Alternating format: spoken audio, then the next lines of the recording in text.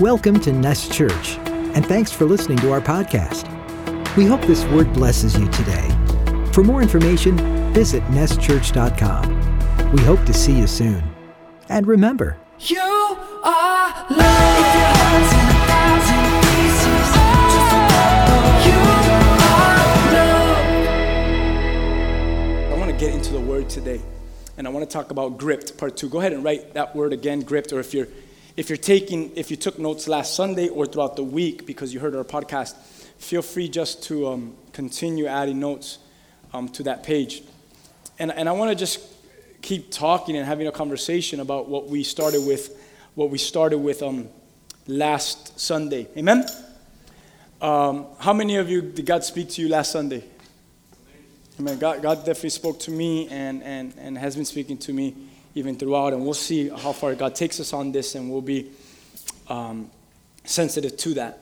But the Lord did speak something special to us, and He took us to a phrase last Sunday, if you remember. Hopefully you wrote it down, and it's deeply affected. Deeply affected. How many of you remember that phrase, deeply affected? And we spoke about it a little bit, deeply affected. We spoke about Paul's life again, that Christ had a firm hold on him. Christ had a firm hold on him. And we see that through his life that he was deeply affected, just kind of summarizing, deeply affected by the Lord's presence and the encounter he had with Jesus. But we learned that it wasn't just the encounter, it was continual encounters. We spoke about him going to the third heaven. We spoke about some interesting things that him dying and resurrecting, stuff like that. Interesting things where Paul had more than just one encounter being knocked off a horse. But it doesn't end there. It continued to grow. It went on. And Paul was a man of deep affection, because he was deeply affected himself. Deep affection because he was deeply affected. This was a man who was gripped. He was taken by the hand, and he was held in his hand. Very important. Can't go over that all right now. Listen to last week's message. But taken by the hand and held in the hand by God. He was firmly held. And we ended the service last Sunday by saying, because this man was taken and held, if you study his life and you see his life, he shook an entire region of the earth, an entire region with the message of Jesus Christ. And not just the message, with the works of Jesus Christ. So cool. It's powerful when it's good enough when someone affects a whole entire region with the message of Jesus. That's good enough. But when your works even line up to your words, it's powerful too. Because God, it's almost like God trusts that person in the sense. So like Paul's handkerchief and Paul's clothing would be thrown upon the sick and stuff like that, and people would be healed. Those were works. Those were works that were backed up by his word. I mean, he was shaking a whole entire region with the gospel and the life of Jesus Christ. I could say he was fully gripped by the presence of the Lord. Let's move a little bit from there. 2 weeks ago, we ended what we did for about 5 studies, or almost 5 weeks. We did studies on steward the dwelling. And 2 weeks ago, we turned to Philippians 3. I want you to turn actually to Philippians 3. I wanted to get into it last week, but I didn't have a chance to fully get into it again, because when I mentioned it in steward the dwelling, I flew by it. I just focused on discovering, and I want to go a little bit more on that, but not necessarily on discovering, but on other stuff. But we ended in steward the dwelling, and we turned to Philippians 3, and Paul in Philippians 3, he is writing about this transformation that occurred in his life. And we see Philippians 3 as this testimony, as this writing of a supernatural change through an encounter that had happened between Paul and Jesus. It's so obvious in Philippians 3. We'll start off where we ended it that week. It's in verse 9, and then I'm going to read 10 and on and pause and just see what God wants to share with us. But verse 9, if you remember, says this, Philippians 3:9. I'll read this from the Passion real quick. Translation. He says, my passion is to be consumed with him and not clinging to my own righteousness. And he goes on from there. But that first section of that verse is so important. Here's Paul, and he speaks about his passion, and it's consumed.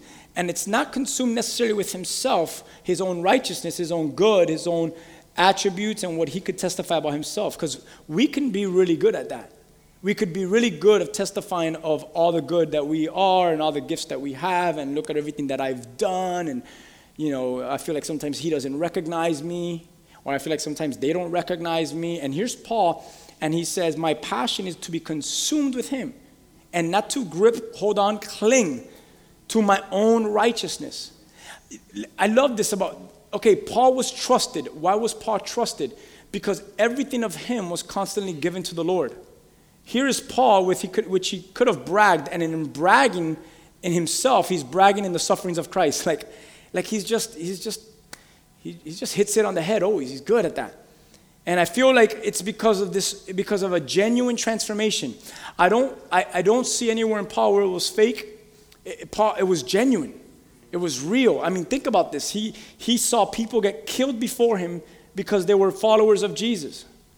And now he's willing to be killed as a follower of Jesus. I mean, this man went through a divine, true transformation. Many of you can testify of being someone like this. And if you haven't, may you start testifying of it today, of just divine transformation that I just can't even tell about it. It's God did it. We said a couple weeks ago, right? God started it. Verse 10 says this. Let's go to 10 and 11. Philippians 3. He says, I continually to long to know the wonders of Jesus more fully and to experience the overflowing power of his resurrection working in me. Jesus. I will be one with him in his sufferings, and I will be one with him in his death. Verse 11, only then will I be able to experience the complete oneness with him in his resurrection from the realm of death. Here, amazing penmanship, awesome writing. Paul, let's teach a little bit about this. Let's stop for a moment. Paul has discovered that he has not received, or it hasn't been downloaded yet into him, if you want to use that word, all the wonders of Jesus. He has not received all the wonders, and it hasn't been downloaded to him all the wonders of Jesus. Paul gets that. He understands that. And what he says is amazing. It's this, ready? But he continues to long to know them. I want you to recognize this about Paul. I have not received it all yet. I have not fully experienced it all yet. I have not fully gotten there yet. He hasn't discovered it all. He hasn't received it. It hasn't been downloaded into him yet. But Paul continues to long to know those things. All of Christ, all of heaven has not been given or downloaded into your life. I'm guessing. Right? But hopefully in you, because of the work and the regeneration of the Lord, there is something in you that continues to long for those things. If you're not longing for those things, you're at a very dangerous place. At least I would say. It's because then what are you longing for? So Paul says, I have not gotten there, I haven't received it all, hasn't been downloaded yet, but nonetheless, I continue to long to know them. He says in verse 10, I continually long to know the wonders of Jesus more fully, but not just that, and also to experience resurrection. How does he call it? The overflowing power of resurrection. Not just this is important, because when you hear resurrection, I know it's not Easter and all that, but every day is Easter. Every day is resurrection. So this is important. Ready? When you hear resurrection, you automatically think, oh yeah, when Jesus was raised from the dead and he was no longer inside, when they went to look for him and the tomb was rolled away. But that's not the resurrection that Paul's talking about. If you read the text, Paul's talking about a different resurrection. It has to do with the same thing, because the same resurrection that resurrected Jesus, now the Bible says resurrects us. So watch what Paul is saying. Ready? I continually long, not just for the wonders of Jesus more fully, but to experience the overflowing power of his resurrection. But here is the key. Ready? Working in me. Do you see that? So it's a resurrection that I know is true in Jesus that becomes true in me. So Paul is talking about I share the cross with Jesus. I share burial, death with Jesus. But that's where most Christians stop. Paul's like, I will not stop at the cross and death. I will also continue at the place of what? Resurrection. Overflowing power of his resurrection working, living in me. So he continues to long for that. You would think that after Paul was stoned to death and killed and rose from the dead, you would say he got the overflowing power of resurrection living in him. But there was still more overflowing power of resurrection that was found in Jesus that was for Paul. And Paul what? Continued to long for more power resurrection in him, or more resurrection power in him. Are you with me?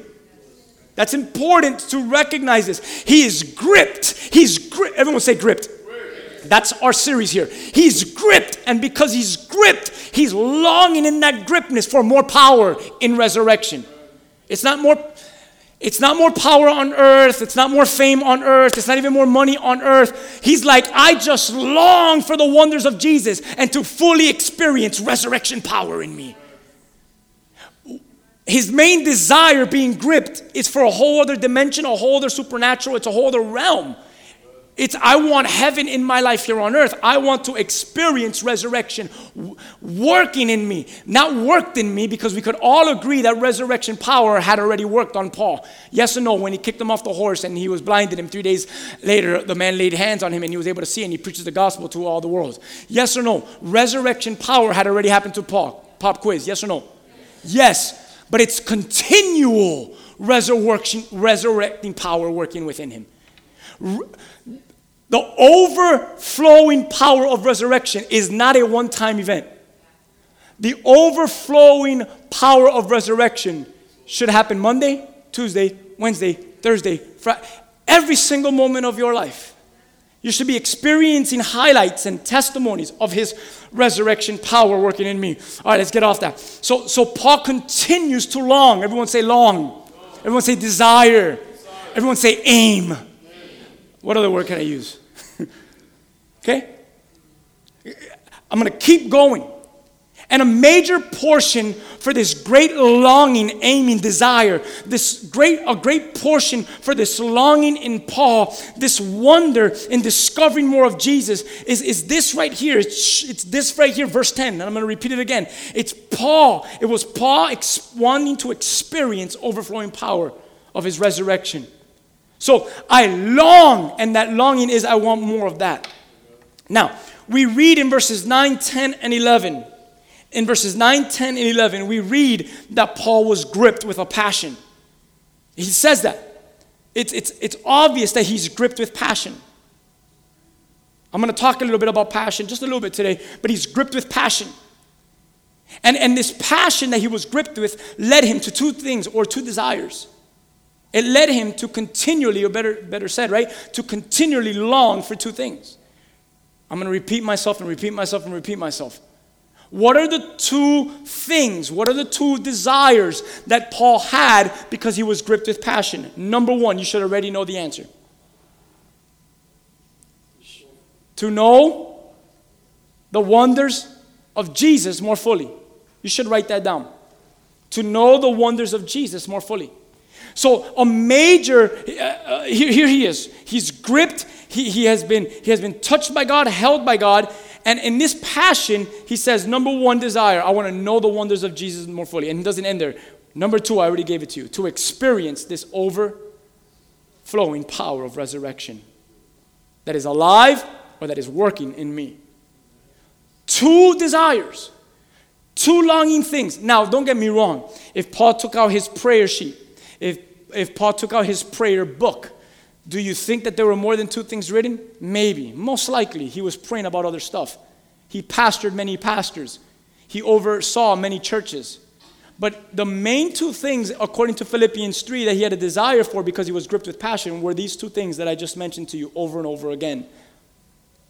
And we've learned already in verse 12 and 13 that he writes this, verse 12 and 13, that I run with passion, he says, into his abundance so that I may reach the purpose that Jesus has called me to fulfill and wants me to discover. This is the part where I really stressed like 2 weeks ago. Verse 13, I don't depend on my own strength to accomplish this. However, I do have one compelling focus, that I forget all the past as I have fastened my heart to the future instead. Amen?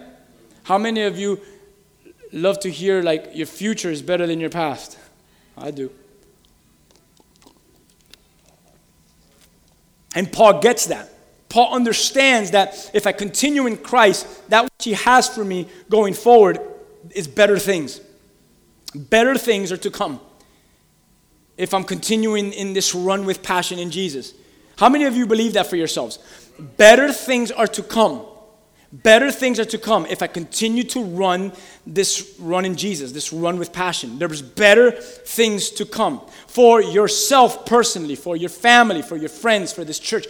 Better things are to come in this run. Hopefully you believe that. If you're in Christ, you should.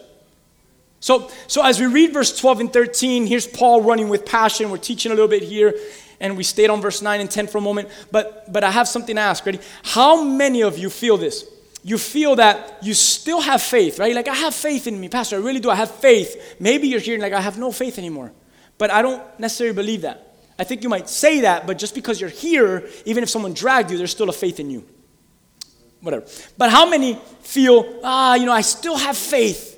But in recognizing that you still have faith, your run is not with passion.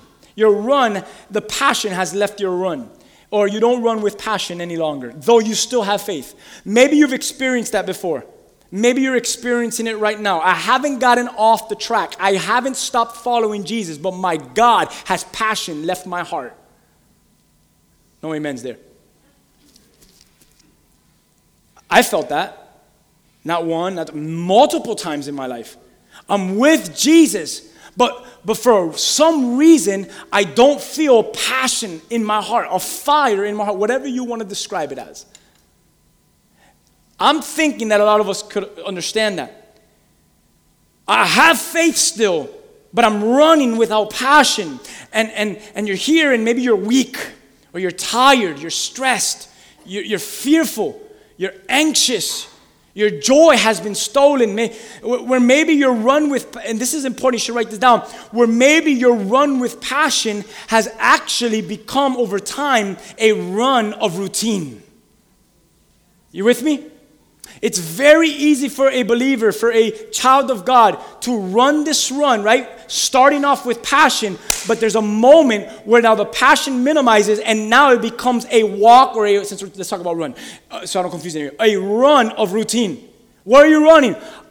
This is what I'm supposed to do, while yet you forget the purpose while you're running. This is what everyone in my church is doing. So it's very easy to switch over from a run with passion to then turn into this run of routine. We honor your run, whether you're running with passion or routine, because many have started the race and are no longer racing it. So even if you're running in routine, I clap and I applaud you, but I will not say I'm well with that or that you should be well with that. We're not called to run with routine. So how many of us have started running with passion at some point of our lives? And maybe you're here and you're like, I'm running this run, Pastor, I really am. But instead of passion, I feel that it's a continual routine of my life. I come to Sunday, check. I do a devotional, check. I say a prayer before I go to sleep, check. And it's a routine. It's a routine where we look at you in the eyes and say, but what has he challenged you on? And what have you wept for? And what have you been repented for? And what have you fallen to your knees for? What have you cried over? And what has you rubbed? Like, there are many questions that we could ask that could easily trigger our understanding, or if you want to use our discernment, to recognize whether you're living in routine or you're living in passion. Many pack up churches, raise their hands and sing songs, and many are just living in routine. And there's a great sound in the routine, but it's not a sweet-smelling aroma, because the aroma that is sweet-smelling before the presence of God is a worship that is done in passion, not in routine. Be careful that we don't come on a Sunday and do something in routine and we forget the heart that is filled with passion for why we do it and for who we do it for. Hallelujah. You should give God some praise for that. Are we running with passion, or are we running with routine? We have to really question that. We have to dig deep in there. Why? Why do I share this to you? Why am I speaking this? I look at the mirror and I could tell you, I could share that with you. I recognize that with you. I've ran not within routine. I've ran in routine. Many are the times that I've ran in routine. Is it okay? Honor it. Yes, I didn't get off the track, thank God. But it's not well. It's not healthy. It's not good. Routine will only, we could honor routine. We could honor consistency. I'm not bashing that. I'm not. But don't be satisfied with that.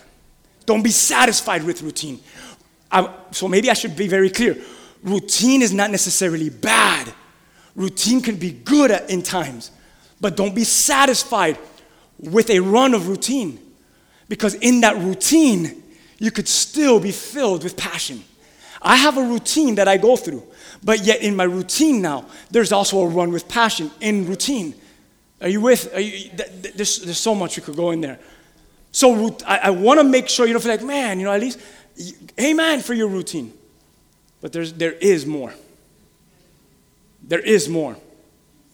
I can't just say, come back next Sunday and join us for our routine. No, come with your routine, but don't leave passion. Bring passion with you.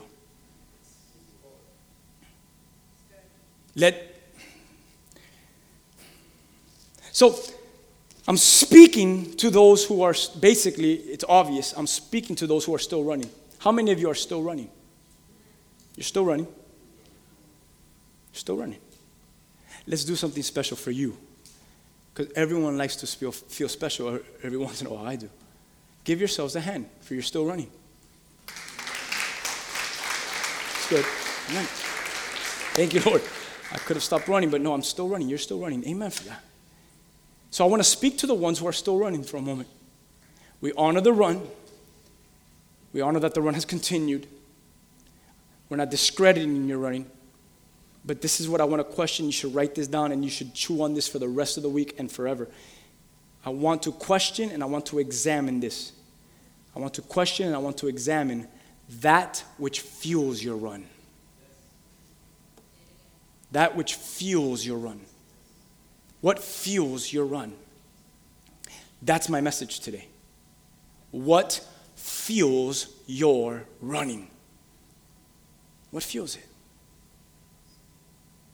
In 1 Corinthians 9:24, it says, don't you realize that in a race everyone runs? That's why it's a race. Everyone's running it. If not, you're just running. It's not a race.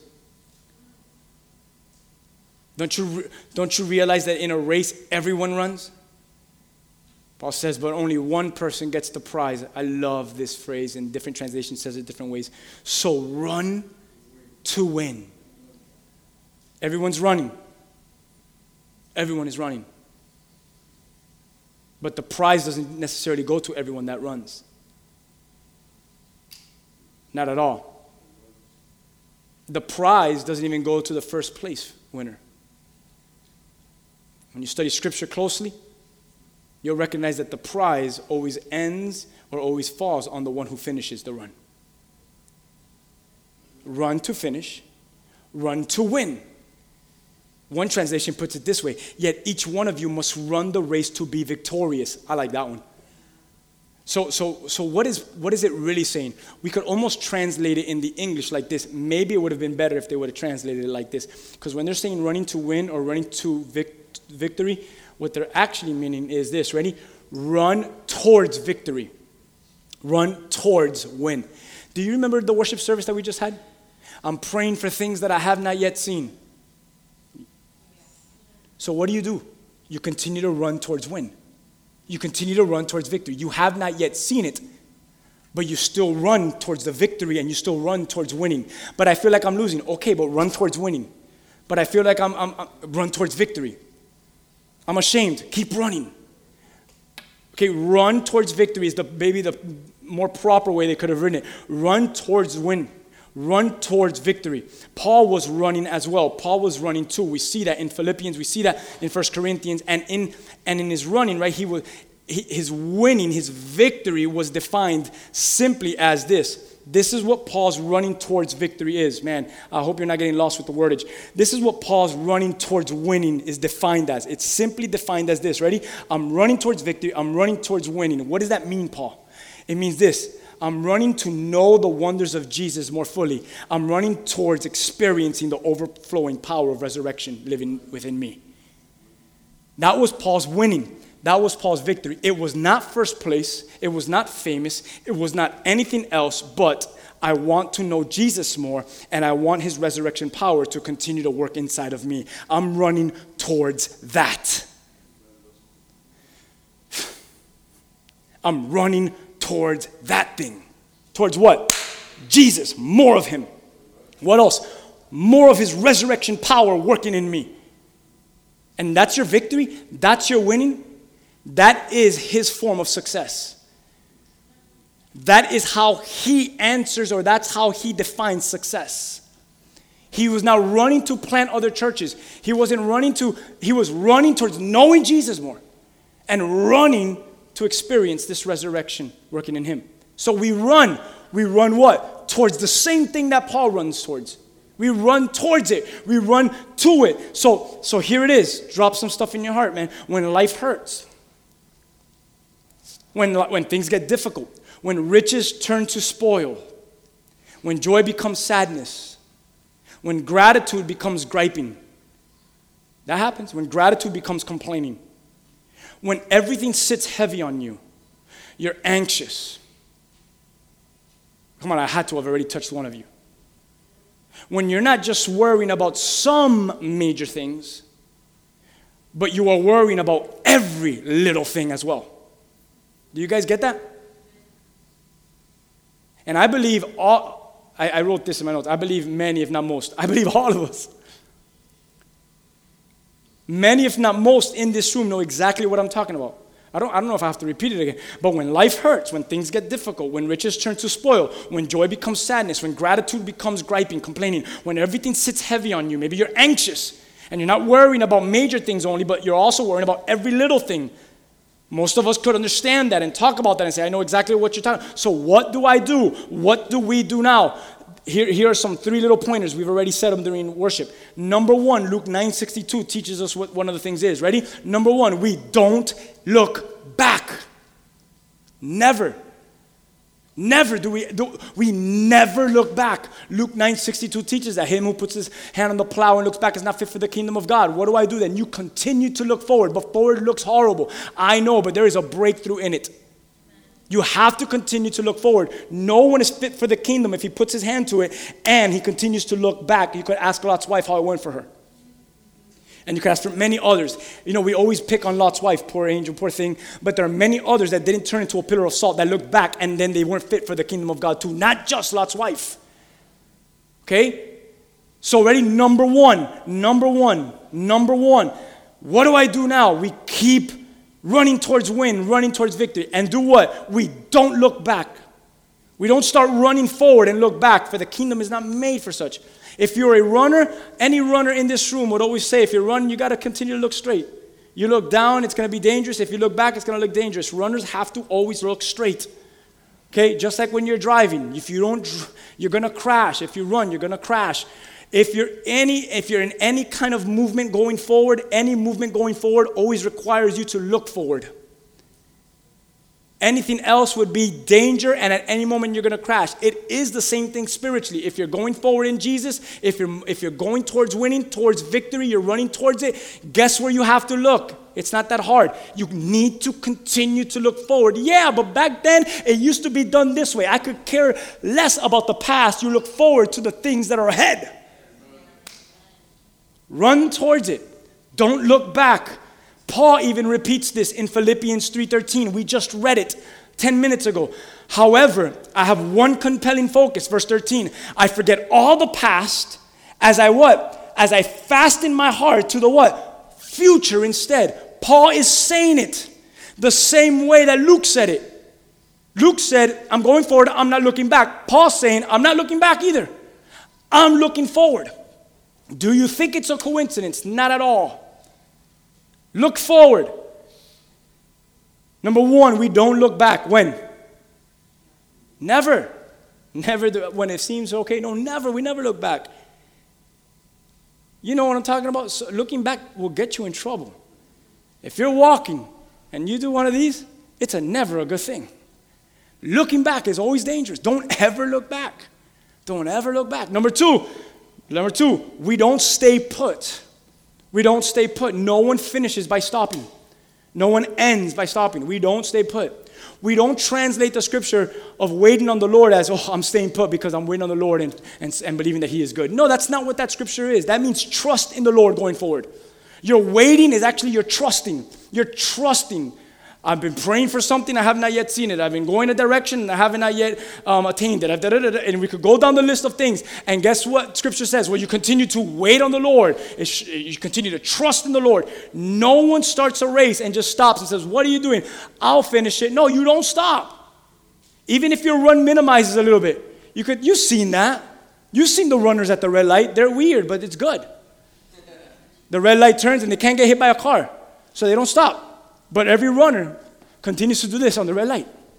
And I drive by them and I laugh at them. Because they're funny. And they're doing this and they're going forward and they're going back. Because they know they got to hit it. They got to keep going. That if they stop, that's their doom. They have to keep. And even if they're running. I think it's the same thing with us. We need, if we're gripped by the Lord, man, it will be tough at times being gripped by the Lord. Don't ever think that just because I'm telling you you're gripped, man, things are not going to arise. Paul was gripped. He was killed. Every single one of the disciples were gripped, and they were all killed except for John, who was almost killed and then thrown into an island so he could suffer for the rest of his life living in caves because the sun couldn't touch his sores because of how beat up he was. And every single one of them were gripped. But in their gripness, it was a joy to suffer for Jesus. Paul was living in caves because the sun couldn't touch his burned skin as he was dipped with hot oil. Peter looked at a cross and he said, I don't want that cross. Hang me upside down because I ain't going to die like Jesus. And he sings a song hanging upside down about the cross. Oh, how long I love you. Weird. But they were gripped. So suffering turns into joy. I said last Sunday, the mature Christian, when the world around them is falling apart, the mature Christian is not falling apart within. Immaturity causes you to fall apart within when everything outside is falling apart as well. The disciples held it together when things were going crazy. Did they have shortcomings? Did they have downfalls? Yes. I'm not, but they didn't necessarily question their faith. Do I continue to run? They did not look back, and they don't stay put. Number 2, we never stay put. Number 3, we don't look to the sides. We don't ever look to the sides if we're running forward. Why? Looking to the sides, whether it's a distraction, don't get sidetracked. Don't look to the side, never. And you get sidetracked. Many times when you look to the side and you get sidetracked, you know what happens? You're running and without you even knowing. You know how many times I've done that in the car? I've missed the exit, or I've gotten on another exit. How did I end up here? You got sidetracked, and it's not that difficult to sidetrack me while I'm driving. Squirrel, it's just easy for me. It's very easy for me. Thank God, technology now, the cars, when you get close to it, it brakes by itself. Do you know how many times my Mazda has broke by itself so I don't crash in front of me? Because I'm like, hey, what are you doing? Don't look to the sides. Don't be distracted. It never goes good. And there is a Holy Spirit that sometimes will do the same thing as the new engines. Does any of you have a car like that? It does that. And it breaks your tires for you. And you're like, whoa. And it says brake on your dashboard. Huge. Thank you, Holy Spirit, for stopping me. Sometimes it's like that spiritually. He just has to stop you on your track before you crash. Some of you just need to crash because you continue to ignore what has been given to you in your engine. The Holy Spirit says, stop, and you don't listen. You keep going. All right, crash then. Maybe if you crash, you understand the danger. Anyone with me? How many of you ignored it and you crashed before? Yeah, you have. Don't lie to me. No, never. We never look to the sides and get distracted because it could cause us to jump into another road. And Matthew 7, I think, puts it and teaches us what that other road may be, where we enter a broad road which actually may seem safer and it may seem easier, but whose end is destruction.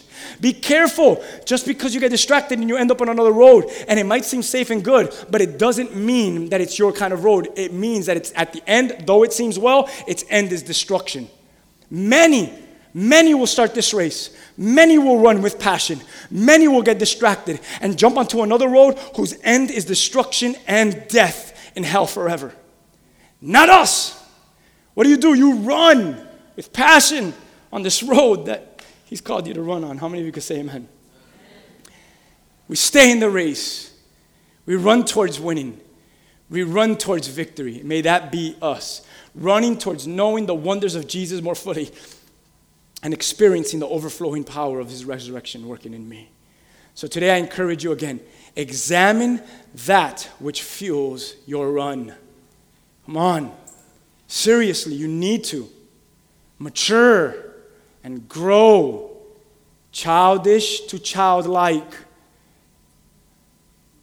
What fuels your run? And God makes it simple for Paul.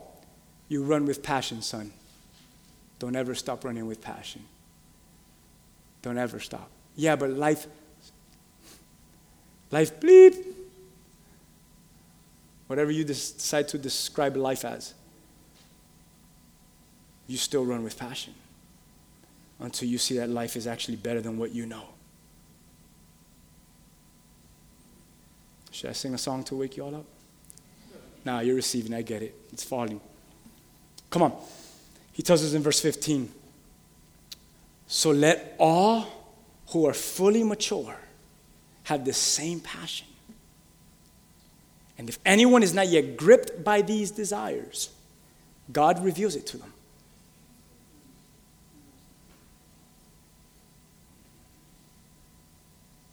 I believe that we are, as a church, are in that process of fully maturing.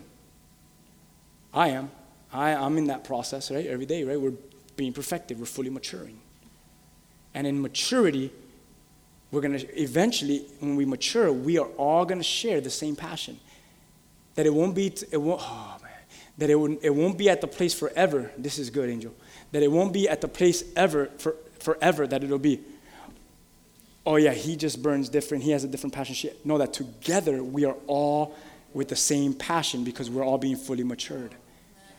The church was not meant to be like that. We've made that into Western Christianity. Those are the strong men of the church. Those are the prayer warriors of the church. Those are the praying moms of the church. Those are the anointed brothers of the church. That's the crazy, that's amazing. Where is that in the scripture? In the scripture, they were all together in one room, and they were all in one accord, in one mind, in one likeness, and the Holy Spirit fell like fire sitting upon every single one of them, and they all began to speak in new tongues, and everyone that was outside the walls started to look at them and thought they were drunk, and Peter had to come outside and says, we are not drunk, for it's only 9 o'clock in the morning, for what it is we are all filled with the Holy Spirit. We are coming into full maturity, and we're all sharing in the same passion. When we start to mature, we'll start to share in the same passage. But because of our immaturity, that's why in our church we have 5 that are on fire for the Lord and the rest that are still suffocating. But when we start coming into full maturity, this becomes a powerhouse of people that are all sharing in the same passion. And everyone outside wants a piece of this.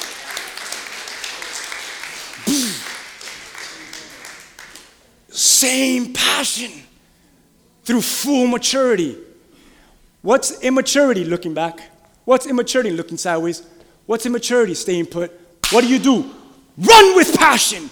Towards what? Towards victory. Towards what? Towards winning. What is it? That I would fully understand the wonders of Jesus more and experience his overflowing power of resurrection working in me. Run towards it. I could care less, Kevin, if... I'm not going to say it. That's the filtering part. But go towards it. Run towards it. The greatest activity of a church. Just go. What are you doing Monday? We're going to run towards it. What are you going to do Tuesday? We're going to run towards it. What do you do for youth? I don't know. We're going to run towards it. What do you do for moms that are single and widows? Run towards it. What are you going to do for the fathers? Run towards it. What are you going to do for my age range? Run towards the prize of Jesus Christ. Run towards victory. There is no activity. There is no nothing that I can put on the walls for you to sign up for that will catch you to burn on fire more for Jesus. All you need to do right now is examine what fuels your run and run towards Jesus. And the youth will get on fire, and the single mom will get on fire, and the married person will get back together. Be gripped with these desires. Same passion, fully mature. Let your run be fueled by a passion that has gripped you. Gripped with passion. So I looked up the word passion. And I said, what in the world is passion? Number 1, the definition is strong and barely controllable emotion. But I love number 2. The suffering and death of Christ. How do you go from... How does that make sense? They missed out a word. Shame on Webster. How can you say that passion is the suffering and death of Christ? It's the suffering, death, and resurrection of Christ. Because Paul said, if he had not resurrected, our faith would be futile. Our faith would be useless. So his passion was not just death and burial. Many gods died and buried, but didn't resurrect. One God, one man died, buried, and resurrected. Why? Because he had passion for his people. Oh, man.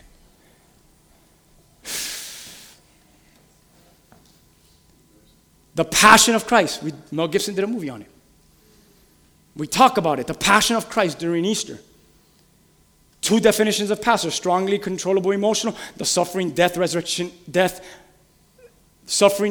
resurrection of Jesus, the passion of the Christ.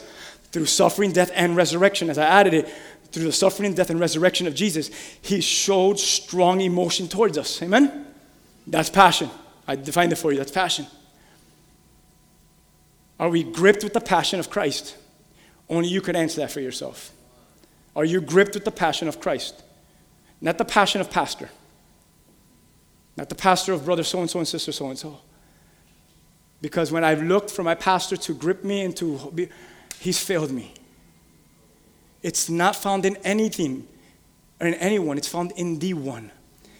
Passion of Christ.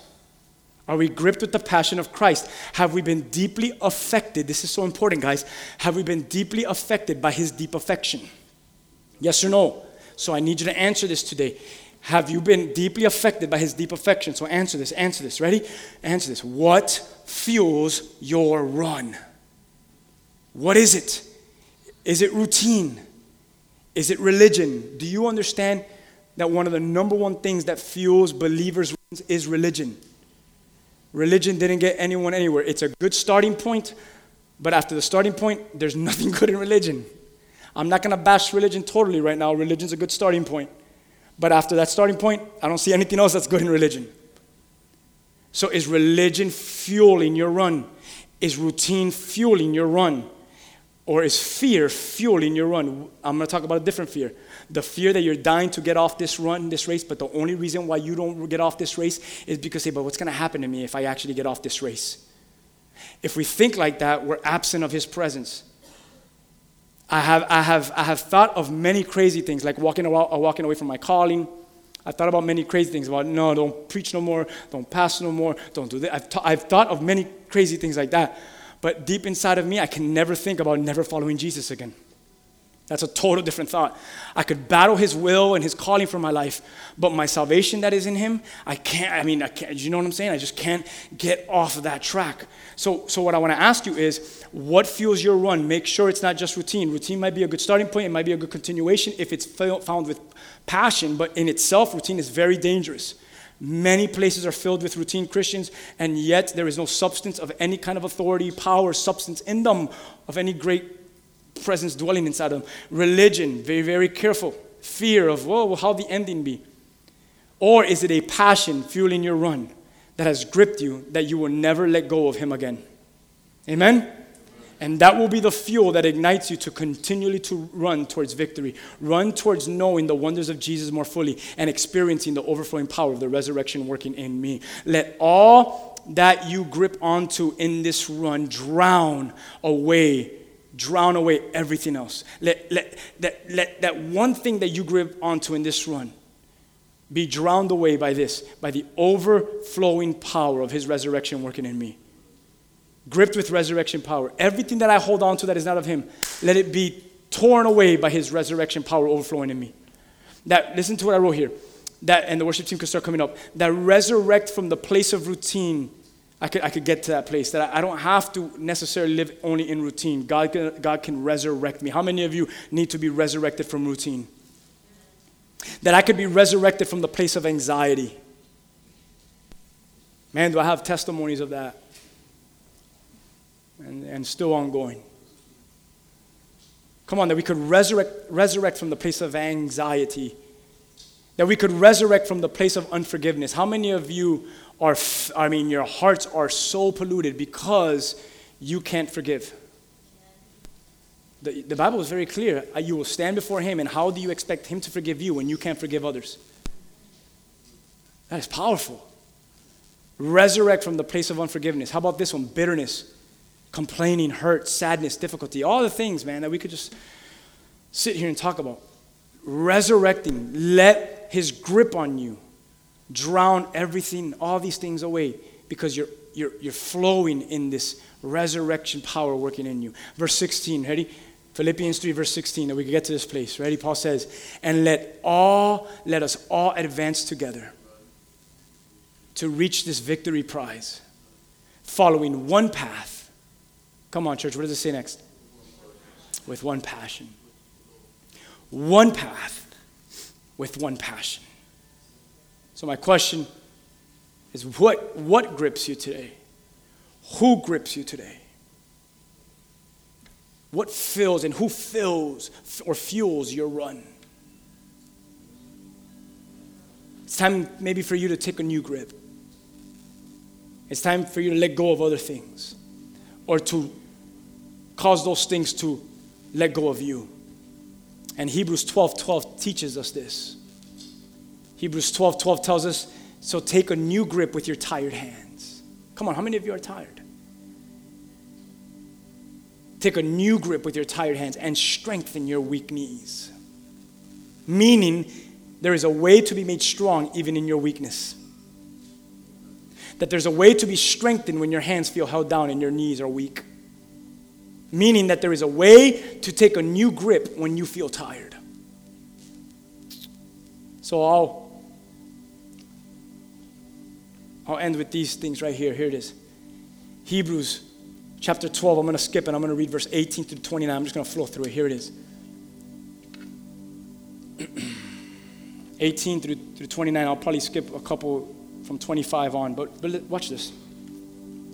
It says, you have not come to a physical mountain, to a place of flaming fire, darkness, gloom, and whirlwind, as the Israelites did on Mount Sinai. For they heard an awesome trumpet blast and a voice so terrible that they begged God to stop speaking. They staggered back under God's command. If even an animal touches the mountain, it must be stoned to death. Moses himself was so frightened at the sight that he said, I'm terrified and I'm trembling. Verse 22. But no, everyone say no. But you've come to Mount Zion, the city of the living God, the heavenly Jerusalem, and to countless thousands of angels in a joyful gathering. You have come to the assembly of God's firstborn children, whose names are written in heaven. You have come to God himself, who is the judge over all things. You've come to the spirits of righteous ones in heaven, who have now been made perfect. I highlighted this part of my Bible. You have come to Jesus. Verse 24, you have come to, we started off on verse 18. You have not come to a physical mountain. Verse 24, you have come to Jesus. You run towards it. The one who mediates the new covenant between God and people and sprinkles blood, and which speaks of forgiveness instead of crying out of vengeance like the blood of Abel.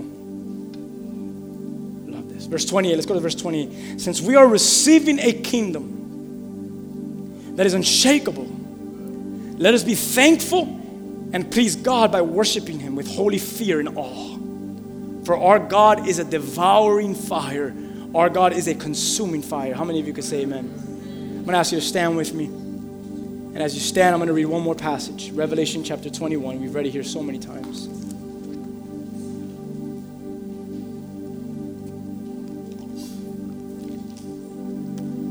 Look at the person next to you and say, we come to Jesus.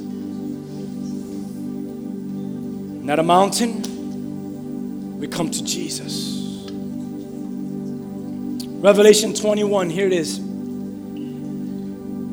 As John is writing there, I want you to see the Lord's passion towards us. John says that I saw a new heaven and a new earth. This is coming. And the old heaven and the old earth had disappeared, and the sea was also gone. And I saw the holy city, the new Jerusalem, coming down from God out of heaven like a bride, beautifully dressed, adorned for her husband. I heard a loud shout from the throne saying, look, God's home is now among his people. God, make your home among me, huh? He will live with them. New King James says he will dwell with them. And they will be his people. God himself will be with them, will dwell with them. God dwelling with us. He will wipe away every tear from their eyes, and there will be no more death, nor sorrow, crying, or pain. All these things are gone forever. And the one sitting on the throne said, look, I am making everything new. And he said to me, write this down, for what I tell you is trustworthy and true. And he said this, it is finished. I am the Alpha and the Omega, the beginning and the end. To all who are thirsty, I give freely from the springs of the water of life. And all, this is so important for today as we end, all who are victorious will inherit all these blessings. I will be their God, and they will be my children. Run towards victory. All who are victorious, I will be their God. Not the ones who look back, not the ones who got sidetracked, not the ones who stayed still on the track. But he says the ones who were victorious, the ones who run towards victory, the run, like Paul says, run towards winning. Them, I will be their God, and they will be my children. And I have all of this stuff prepared. Same thing as the author of Hebrews. All of this we've come to. But none of it is about an earthly location. Not necessarily an earthly mountain, but we've come to Jesus. We run towards victory. We run towards winning. Come on, what fuels your run? What are you gripped with? Who are you gripped by? I think you could all take a moment of just evaluating and registering this word and see what that means for you. I want you to close your eyes right there where you're at. You know where you're at and who you are. And this word has touched your heart. God has spoken to you. In deep places, He's spoken to you. In places that you can't even explain, maybe. It's difficult for you. But you know God is speaking to you. He wants to take you to a place where you're being made mature, fully mature, so that you could run with passion. To a place where you look back no more, or look sideways and be sidetracked no more, or stay put no more, but that you continue to run towards victory, run towards winning, that you are fueled with a passion, a consuming fire, that you have been deeply affected by the Lord, and because of that, your life demonstrates deep affection towards the Lord. Towards the Lord. Because of that which has first happened to you with Him. If you need a certain prayer today and you know that you just need to be gripped. We didn't do an altar call last Sunday for this, but if this word spoke to you and you know that you need to really say, Lord, I need to be fueled with passion. I need to be gripped today. And I'm going to ask you, without even thinking about it, just come up here. And just say, that's me. This message was for me today. I need to be gripped. Let's go ahead and sing a song real quick. And you know who you are. Just you and God. Lord, grip me. Let my run be filled with passion. Those who are victorious will be yours and you will be theirs. I've come not necessarily to any place, but I've come to Jesus. That's what I want to run towards for the rest of my life. The wonders of knowing you more, experiencing an overflowing power of resurrection working in me, Lord. That's it, Lord. Let that be success in my life right there. If that's you, you could come up. Let's sing a song and